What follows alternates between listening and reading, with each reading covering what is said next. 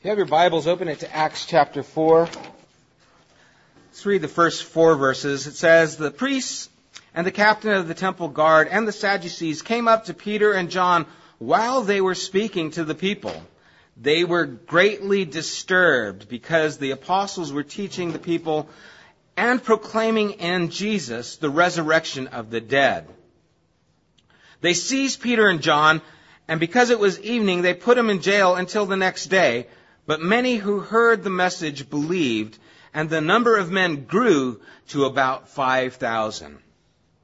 To recap, last chapter we saw that through Peter and John, a man who was lame had been restored to health, that he was crippled, unable to walk for 40 years. All of a sudden, they come, they saw him, they seized that moment, and they raised him up, and people were, of course, amazed, as you would be, as I would be. They saw this and they thought, oh my gosh, what's going on here? And he gave a powerful message to them. And as he was giving this powerful message, that's where we're coming in here. In the middle of this message, the Sadducees come up to him and they're upset.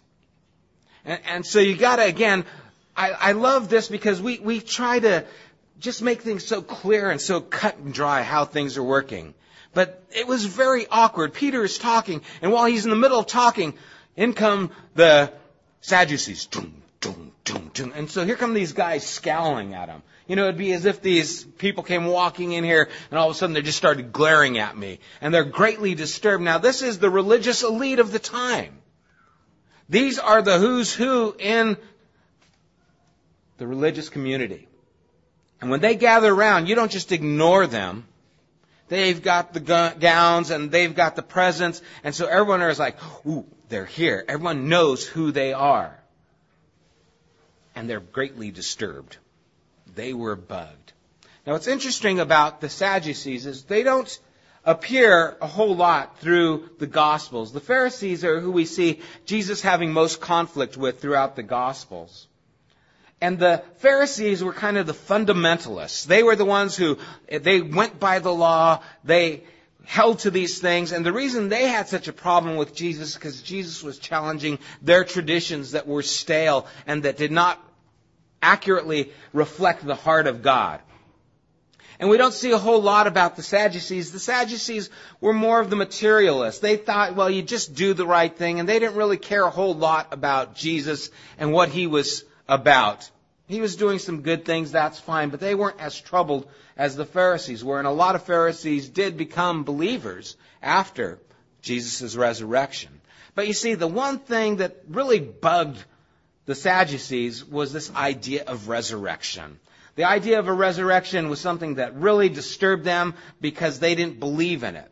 There was one conflict with Jesus where they said, you know, in the resurrection, whose wife will this person be? And it was a conflict that they wanted Jesus to answer between them. And so there was already battling going on between the Pharisees and the Sadducees. But here they don't like what Jesus is saying. And isn't it funny that when someone steps on our toes, that's when we become concerned? Whether it's politically, economically, or religiously.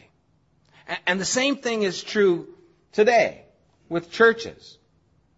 I mean, in Christendom, there is so much conflict about things that really aren't essential. Oh, you might have strong opinions about certain things. You know, in dispensationalism, the gifts of the Spirit, the return of Christ, and all these different things, how it's going to take place. There could be a lot of strong opinions on that. It doesn't really affect to the core of Christianity, Jesus dying for our sin, rising again. But boy, if someone steps into our territory, man, we want to make it known. You're wrong. This is how it is. I don't like that. And of course, we need to speak out against heresy. Paul did. But when someone starts encroaching on our territory and our comfort level, man, it irks us. When you're parents and you see neighbors with kids and they're, oh, look at that, little Joey. Yeah, he's a spoiled brat, They ought to get Joey in line, But when Joey starts affecting your kid, then all of a sudden it's not just the neighbor's problem. It's the world's problem, especially if Mama finds out, then all hell breaks loose, You keep your joy away from my angel, whatever it is. But we always get disturbed with these things, and we fail to recognize, that Jesus said in Mark chapter 9 that whoever is not against us is for us. In other words, whoever has faith in the real and living God, it's okay. They have faith in God. They're for us. They're for what Jesus stands for. And there might be some differences. Of course, there's going to be differences. There was those kinds of differences at Paul's time. Some are of Peter, some are of Apollos, some are of Paul. Did they die for you? No. Don't worry. Don't sweat the little things. Something more important is taking place. Well, this was stepping on the Sadducees' toes. Didn't like it. And so they wanted to put a stop to it. And so they come there in the middle of this time, and they start bringing down just the hammer on the guys. But before they did, it says that many who heard their message believed, and the number grew to about 5,000. We saw that it was already 3,000 after chapter 2, and so 2,000 more have come now. And it's interesting, in the King James it says who heard the word, and here it says heard the message, and the idea is the same thing. They are hearing the truth about who Jesus is. That is the message. Many times when you see the word said, especially in the King James and the New King James translations, what they're talking about is the message of who Jesus is. That is the word. That is the proclamation. In the beginning was the word. What does that mean? That is the declaration, the expression of God, that making clear something. So when they present this message, it's that understanding. And so in verse 5 it says, the next day, the rulers, elders, and teachers of the law met in Jerusalem. Annas, the high priest, was there, and so were Caiaphas, John Alexander, and the other men of the high priest's family. They had Peter and John brought before them and began to question them. By what power or what name did you do this? Then Peter, filled with the Holy Spirit, said to them, rulers and elders of the people, if we are being called to account today for an act of kindness shown to a cripple and are asked how he was healed, then know this, you and all the people of Israel, it is by the name of Jesus Christ of Nazareth, whom you crucified, but whom God raised from the dead, that this man stands before you healed. He is the stone you builders rejected, which has become the capstone or the cornerstone. Salvation is found in no one else, for there is no other name under heaven given to men by which we must be saved. Who is this guy? Because 2 months earlier, standing before these men was Jesus himself. Jesus was before the high priests. And where was Peter 2 months earlier? He's outside. He was outside warming himself by a fire. And now he's in the hot seat. In the position where Jesus was 2 months prior. But now Peter is not warming himself by a fire, but Peter is on fire. Something's changed. There's been a transformation that has taken place. And when they're asking him by whose name or in what name do you do these things, they're trying to trap Peter. Because if a miracle is done by any other name other than Jehovah, then they were going to stone him. They had rights to. And here in the hot seat, we don't see Peter beating around the bush, well, you guys, hey, listen, we're all friends here, peace, love, Woodstock, we're all just trying to get along, bro. He's not trying to water anything down. He says, you want to know by whose name it is that this crippled man, and what's great, first he goes, if we're being brought here because we did something that was kind, helping this crippled man, who does that remind you of? Remember Jesus when he was accused of healing on the Sabbath? And he says, is it okay to do good and not evil on the Sabbath? And he would say to the person who is in that condition, stretch out your hand. And they go, oh, you did a good thing on the Sabbath. Again, they did not understand the heart of God is for people. And so Peter picks right up. He'd seen Jesus do this enough times. And I love that because he says, if we're being called on account, in other words, if we're being examined, we're on the hot seat, if we're in this trial right now, which is really what's happening, if we're being accused today for an act of kindness shown to a crippled man, and you're asking how he was healed, then know this. And boy, he just lets them have it. No hold back. He says, it's by the name of Jesus Christ of Nazareth. And he doesn't stop there. He says, whom you crucified. But God raised from the dead. Okay, first you're talking to the Sadducees who don't want to hear about the resurrection. And now he's saying, yeah, it's in Jesus' name. The one you crucified, but God raised from the dead. That's not just cutting them to the quick. It's pouring salt on the wound. It's letting them know, hey, it's about Jesus. And yeah, you crucified him, but you know what? He's alive. That's how this man stands before you here. And he then quotes Scripture, and he tells them, quoting from Psalm 118:22, he says, the stone you builders rejected has become the capstone. Salvation is found in no one else. There is no other name under heaven given to men by which we must be saved. Now in Isaiah it says that it is every knee will bow and every tongue will confess that Jehovah is the Lord. Here he is giving the acclaims to Jesus that really belong only to God. And that's what they're accusing him of. No one is, in any other name besides Jehovah, no one is allowed to produce these miracles. Jesus is Jehovah. Yeah, he's God. Yeah, it's in his name. And he's alive. Yeah, that's the facts, ma'am. Just that's how it is. Just laying it how it is. Pours it out. Boom. And again, you've got to imagine, here are these guys who are intimidating just by presence. Have you ever been around someone that's just intimidating by presence? Maybe they're famous, well-known. Maybe, they're an athlete. And you stand next to them. I remember when I was real young, we were at the airport waiting to... My grandmother and grandfather were coming back from a trip to Europe, and we were all there, got out of school, which was cool. And we were there at the airport to greet them. And all of a sudden, my uncle goes, hey, see those guys? And you couldn't miss them because they were all over 6'6".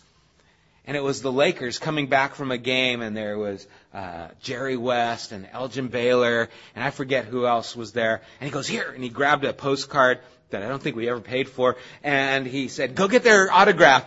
And we went there with signatures, and we got I didn't know who these guys were, but I was like to their kneecaps. And you're going, hey, and I remember, I think it was Elgin Baylor said, why aren't you in school? And then I was like, I'll go to school right now, mister. It's like, this guy was huge. And I said, well, we're here to meet our grandparents that are just getting back from Europe. And he said, okay. Glad. I don't know what else he was going to say, but you're just intimidated with the size of these guys. They're just huge. Or if you're ever at a place where someone famous is, you notice everyone's looking at them. They're the famous person. They're intimidating just by their presence. Well, that's what these guys were. These were the who's who. Everyone knew these guys. Everyone parted the way. Everyone said, oh, how are you doing, Ananias? Oh, how are you doing? Caiaphas. Oh, yes, is there anything I can get you? Would you like a cup of water? Oh, here, let me get you a bottled water. It was just like they were going for these guys, trying to just make these guys, think about me because you're special. And so here are these guys who are used to being treated as royalty. And what does Peter do? He comes and he confronts them. And it says in verse 13, when they saw the courage of Peter and John and realized that they were unschooled, ordinary men. I love that. That's my life verse. I'm an unschooled, ordinary man. And I don't know how they perceived that. I don't know if it was their slang. I don't know if it was their clothing, their breath, their hair. I don't know what it was that made them appear as unschooled and ordinary men. But there was something there that said, you're not schooled and you're ordinary. But they were astonished, and they took note that these men had been with Jesus. Something about being with Jesus rubs off. Something about being with Jesus affects who you are and how you live your life.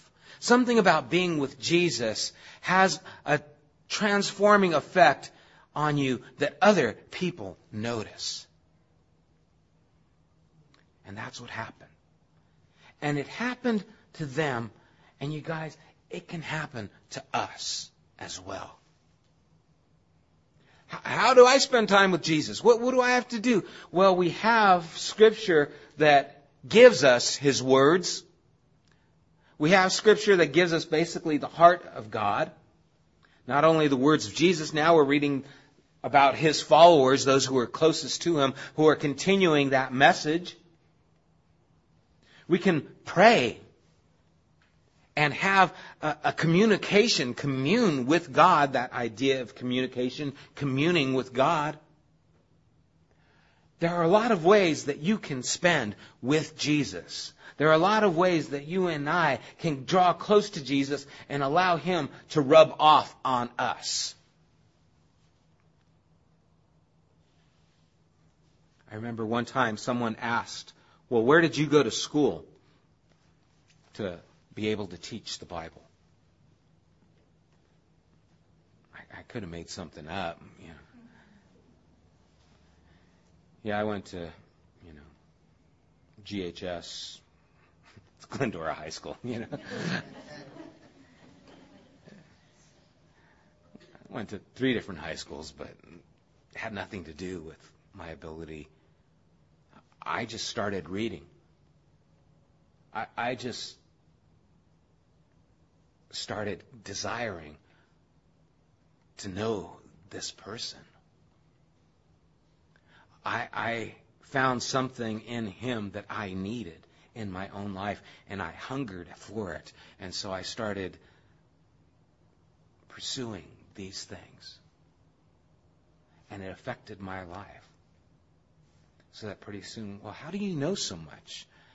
I don't really know that much. And I listen to some of my studies, and I'm like, oh gosh, I'm a unschooled and ordinary man. My grammar is terrible, and I don't speak just so well sometimes. And yet I have people coming up to me and saying, what you shared is really what I needed, and I'm grateful that time with Jesus would result in something beneficial for someone else. And that's the way it is with us. You guys, you can spend time with Jesus. Wow. The effect it had on Peter and John was seen by the religious elite. The time that we spend with Him will be seen by others around us as well. It affects our life. It protects our life. It guards our lives. Because all of a sudden, the things that matter to God start mattering to us. And, it's not a matter of doing the right things. It's a matter of being connected to the one who is right. And it affects our life in the right way. Well, why don't you do those things anymore? Well, I've been hanging out with Jesus. And I really want to please Him. And it affects me. When I started dating Corrine, I stopped dating other women. Because if I wouldn't have, I would have stopped dating Corrine. Amazing how it works that way. And you see, when I said, I want to marry Corrine, I said, I don't want to be married to any other woman in the world. That's what I said. I didn't say it in those words, but by what I did say and what I attached my heart to, it affected my devotion to all those other things. And you see, our affection to Jesus affects all those other things.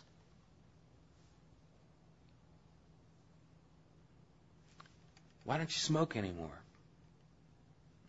Well, I've been affected by Jesus. Why don't you go out and party anymore with us? Well, I've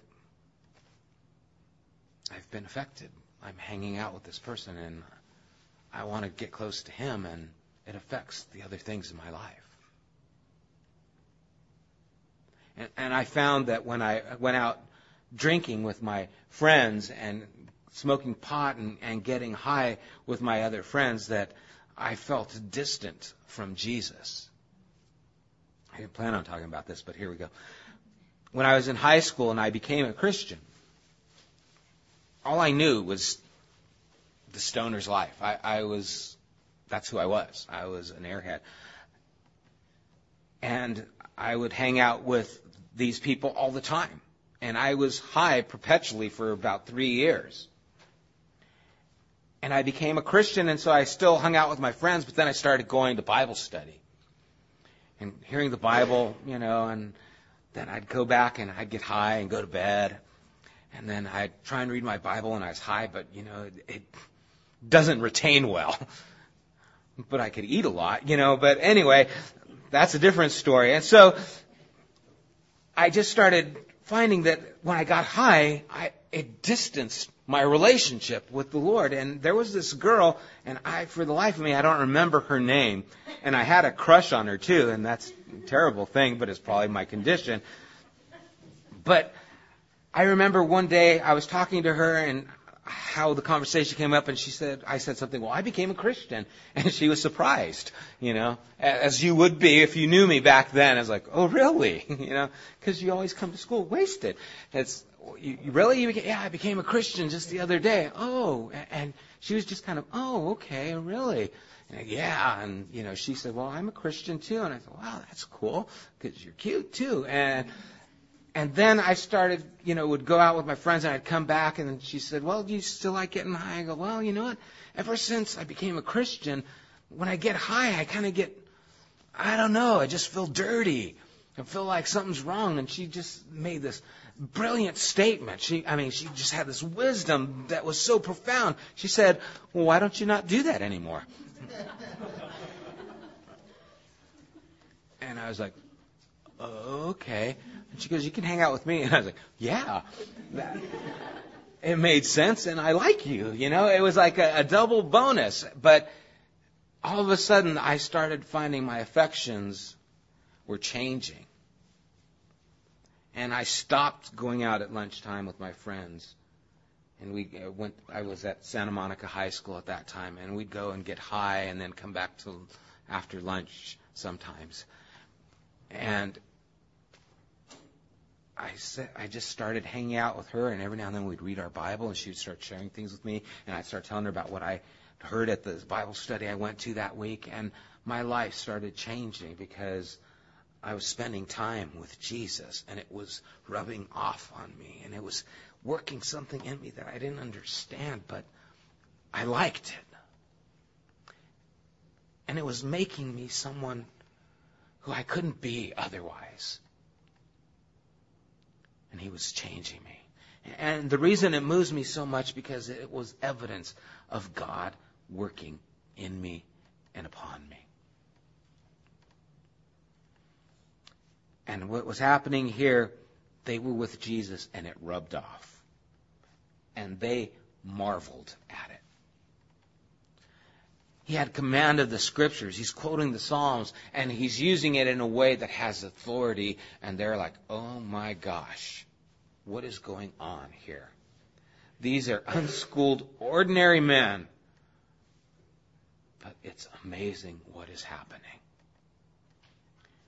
The same thing can happen with us. They couldn't deny it. And so, they go on in verse 14. It says, but since they could see the man who had been healed standing there with them, what's this poor guy doing? What's going on here? I'm standing in front of the Sanhedrin. These Sadducees are here. I'm in the presence of the big religious people. I have never been allowed to be in this place, but he stuck by them. He could have bailed. He could have said, hey guys, thanks for the healing. I'm out of here. But he stuck by them, and he was there with them, and he's standing there next to the people who God used to heal him. And he's there standing with them, and so they offered them to withdraw from the Sanhedrin, and they conferred together. Verse 16, what are we going to do with these men? They asked. Everybody living in Jerusalem knows they have done an outstanding miracle, and we can't deny it. But to stop this thing from spreading any further from among the people, we must warn these men to speak no longer to anyone in this name. Think about what they're saying. Think about it. The religious people, the people who are supposed to represent the heart of God, are saying, we know that they've done an extraordinary thing. There's no denying it, but we got to stop this. They've done something really good. Everyone's talking about it, but we got to stop this. Why? Because it doesn't go along with how we believe. It doesn't go along with our tradition. It doesn't go along with the status that we have. And if we don't stop it, it's going to affect us, stepping on our toes.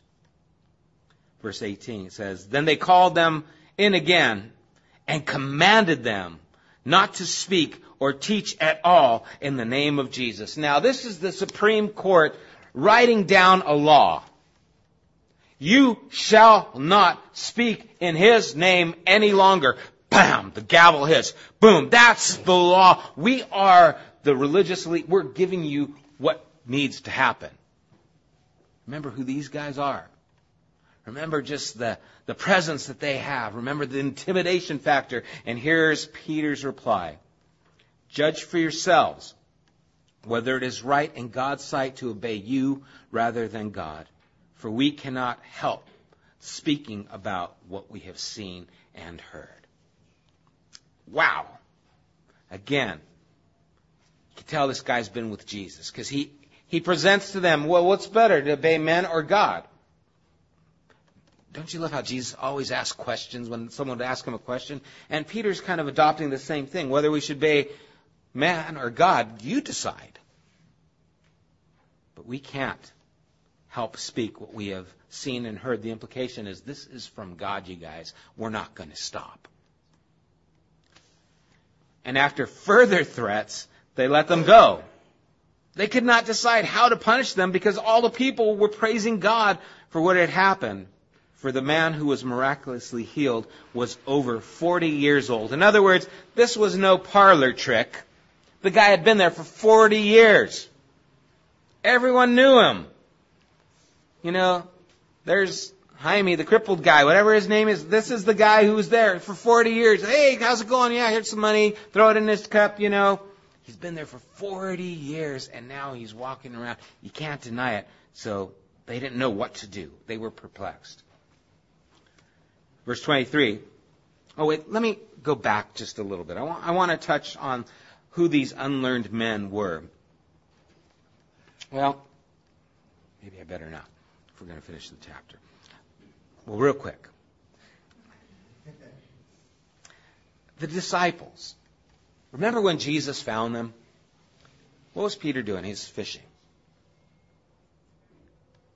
The others, they were out wandering around. Matthew was a tax collector. They had a guy who was a zealot, like a political activist. They had all these guys. Well, in the Jewish tradition, by the time you were 10 years old, you were to memorize the Torah, the first 5 books of the Bible. What were you guys doing when you were 10? Yeah, I think Legos was involved or something, you know. They had to memorize the Torah. And then by the time they were 14 years old, The first is called Bates Affair. You had to memorize the Torah by the time you were 10 years old. By the time you were 14 years old, it was called Bates Talmud. You were to memorize the rest of the Jewish scriptures, the whole Old Testament. You were to have memorized. Yeah. Okay, I want you to think. I have a hard time with phone numbers, okay? But they had to memorize the whole Old Testament. It was supposed to be in their memory. And if you had memorized the first 5 books, and if you had memorized the rest of the scriptures, then you could continue pursuing what they called Beta Midrash. And it was where you could try to become a disciple of a rabbi. And what the rabbi would do, he would ask you questions, and you would respond to these questions. And he would ask you questions concerning the law to see how you answered about that, to see if you really knew that. And he would ask you questions concerning the prophets and see what you knew about it. And if you were the best of the best, then he could say, you can follow me and be my disciple. Because I think you can carry up and take and move on from where I left off. In other words, I think you can be like me. You can represent me. And they all had different styles. Some would focus real hard on the law. Some would be more on the poetical books or more on the prophets. They all had different things that they kind of leaned to and cling to. But to be a disciple, they had to see that you had what it took to follow after them. If you didn't, they would say, you know what? You need to go back home and continue in your father's trade. Because you can't be my disciple. In other words, you don't have what it takes to represent me. Where did we find the disciples? Fishing, tax collecting. They were not the best of the best. And so when Jesus said, come, follow me, I want you to be my disciple, they were like, really? Because I didn't make the grade, maybe at 10, maybe at 14, or thereafter. I didn't have what it takes. But Jesus, when he said, you will be my disciples, wasn't just saying, come, I want to teach you. He was saying, you can be like me. And what we see taking place here with Peter is that fulfillment. Remember when Jesus spoke to the disciples in Matthew 10:19, it says, when they arrest you, don't worry about what you're going to say. The Spirit, He'll give you what to say. What happened with Peter? Verse 8, he was filled with the Holy Spirit. You see, what's happening here is they are continuing what their rabbi had begun. They are continuing to represent Jesus. As Christ is, so are we in this world. When he said, you can be like me, this is now fulfillment of what that means as they're seeing it take place and unfold here. Okay, so that's kind of what I wanted to share. After further threats, verse 21, they let him go. What were they going to do? Verse 22 says, the man who was miraculously healed for over 40 years, he's standing right there. Verse 23, it says, on their release, Peter and John went back to their own people and reported all that the chief priests and elders had said to them. When they had heard this, they raised their voices together in prayer to God. Sovereign Lord, they said, you made the heaven and the earth and the sea and everything in them. You spoke by the Holy Spirit through the mouth of your servant, our father David. Why do the nations rage and the people plot in vain? The kings of the earth take their stand, and all the rulers gather together against the Lord and against his anointed one. Indeed, Herod and Pontius Pilate met together with the Gentiles and the people of Israel in the city to conspire against your holy servant Jesus, whom you anointed. They did what your power and will had decided beforehand should happen. Now, Lord, consider their threats. Enable your servants to speak your word with great boldness. Stretch out your hand to heal and perform miraculous signs and wonders through the name of your holy servant Jesus. Now, first in verse 23, Where did they go? They've been in jail. They'd been threatened. They'd been tried to be intimidated. And they went to their own people. You know, that's what happens. When you go through a hard time, you go to your people. Who are they? Who are your people? Are they your party buddies? Because, man, I'm going through a hard time. Yeah, I'm going to go party. Forget these. It's a tough time. I'm going to go. You gravitate to the people who are your people. When the difficult times come, who are your people? It's just kind of a fact of life. They went to their own people. And I would hope that when we go through difficult times, we could go through people that are going to guide us and help us in the right way. That our people would be the people of faith. People who could help us walk strong when times are tough. Because times are getting tough. This is the beginning of persecution to the church. What we see taking place here is what has been taking place ever since. There are people in the thousands who are suffering and being put to death because of faith in Christianity, in Christ, today. Persecution is more prevalent today than it was at this time that we're reading about and at any time prior. It still divides. And this is the beginning of when it started. They went to their people, and as they went there, they started praying, and what a beautiful prayer it is. They're recognizing the majesty of God. And why do nations rage and plot in vain? God, you're doing something that will not be stopped.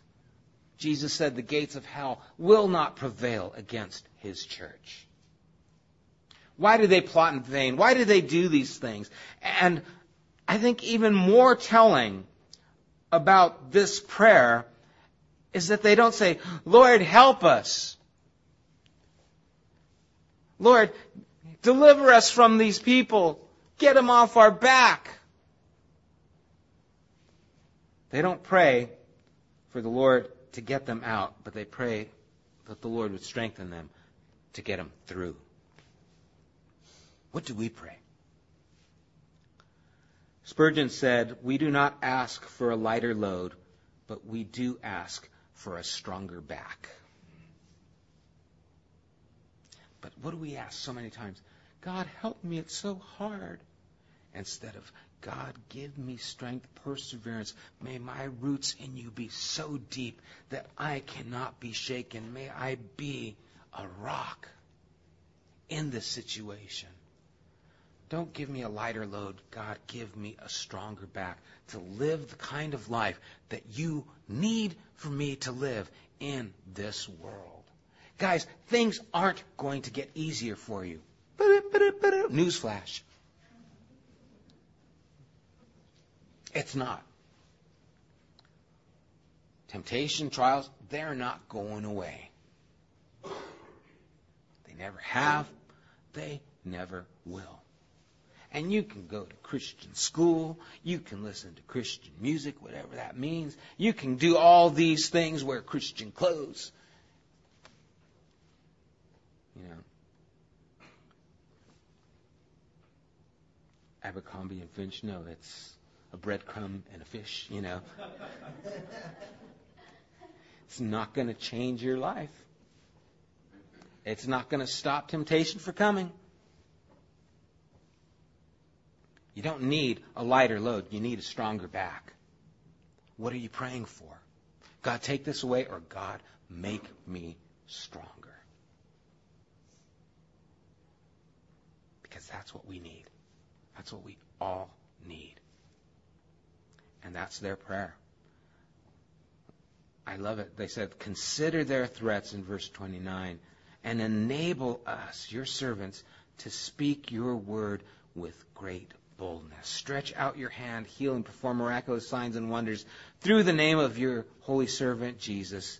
And verse 31, after they prayed, the place where they were meeting was shaken, and they were all filled with the Holy Spirit and spoke the word of God boldly. They got their prayer answered because it was the right prayer. I have a feeling if they would have prayed, Lord, take this away from me, it wouldn't have changed anything, but it might have changed what happened next, in that the place was shaken and they were filled with the Spirit. You see, if they would have prayed, Lord, get us away from that, God's like, get you away. I'm asking you to step into that. You ever see those movies on D-Day when they hit the beach of Normandy? Okay, see those guys where they're shooting at you? Go for them. That doesn't make sense. They've got guns. They've got bullets. I'd rather go back on the ship, get behind something. No, if you want to succeed, you need to go into the line of fire. It ain't going to happen any other way. And the victory on D-Day required the lives of people stepping into the line of fire. Victory in our Christian life requires stepping into the line of fire. As far as this world is where you live, you've got to be strong here. Our witness is going to be proportional to the relationship we have with God. If God is working in my life, then it's going to overflow from my life. If God is not at work in my life, guess what? I am going to stagger, I'm going to struggle, I am going to fall. It's how it is. There is no shortcut to holiness. There is no shortcut to strengthening our lives. It takes one step after the other. It takes perseverance. It takes dedication. It takes commitment. It takes resolve. It takes a strong back. I need one. And so do you. And so instead of praying, God, take all these problems away, pray, God, make me stronger. So that I can represent you right here where I live right now. So that I could be the one that doesn't go with the flow. So I could be the one that stands up. So I can be that light on the hill. I can be the one that doesn't bow to the pressure of the Sadducees or the peer of the friends. That I will be the one that stands up and people will look at you and go, man, what's with you? And you can say, I've been with Jesus. And it's affected my life. And I will not bow. I will not bow except to Him. And may that be our resolve, to bow to no man, to no temptation, but to bow to the servant, Jesus, and to be like Him. Let's pray.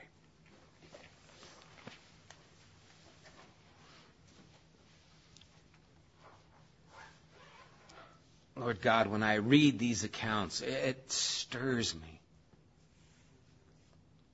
Not just because of what is taking place, the beginning of your church that has been continuing for these years, but the stirring that took place in these individual hearts is what I want to take place in my heart. The courage that they had as you filled them is the courage I want, and that I pray for everyone here. To be able to know you, spend time with you, and it be seen in me. Lord, that's what I want.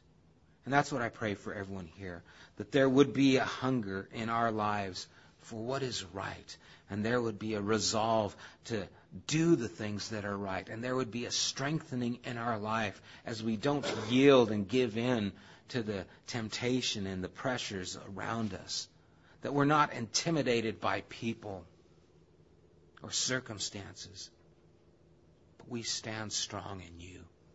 And God, our cry is even as their cry was, that you would stretch out your hand and do wonders among us, in us, and through us.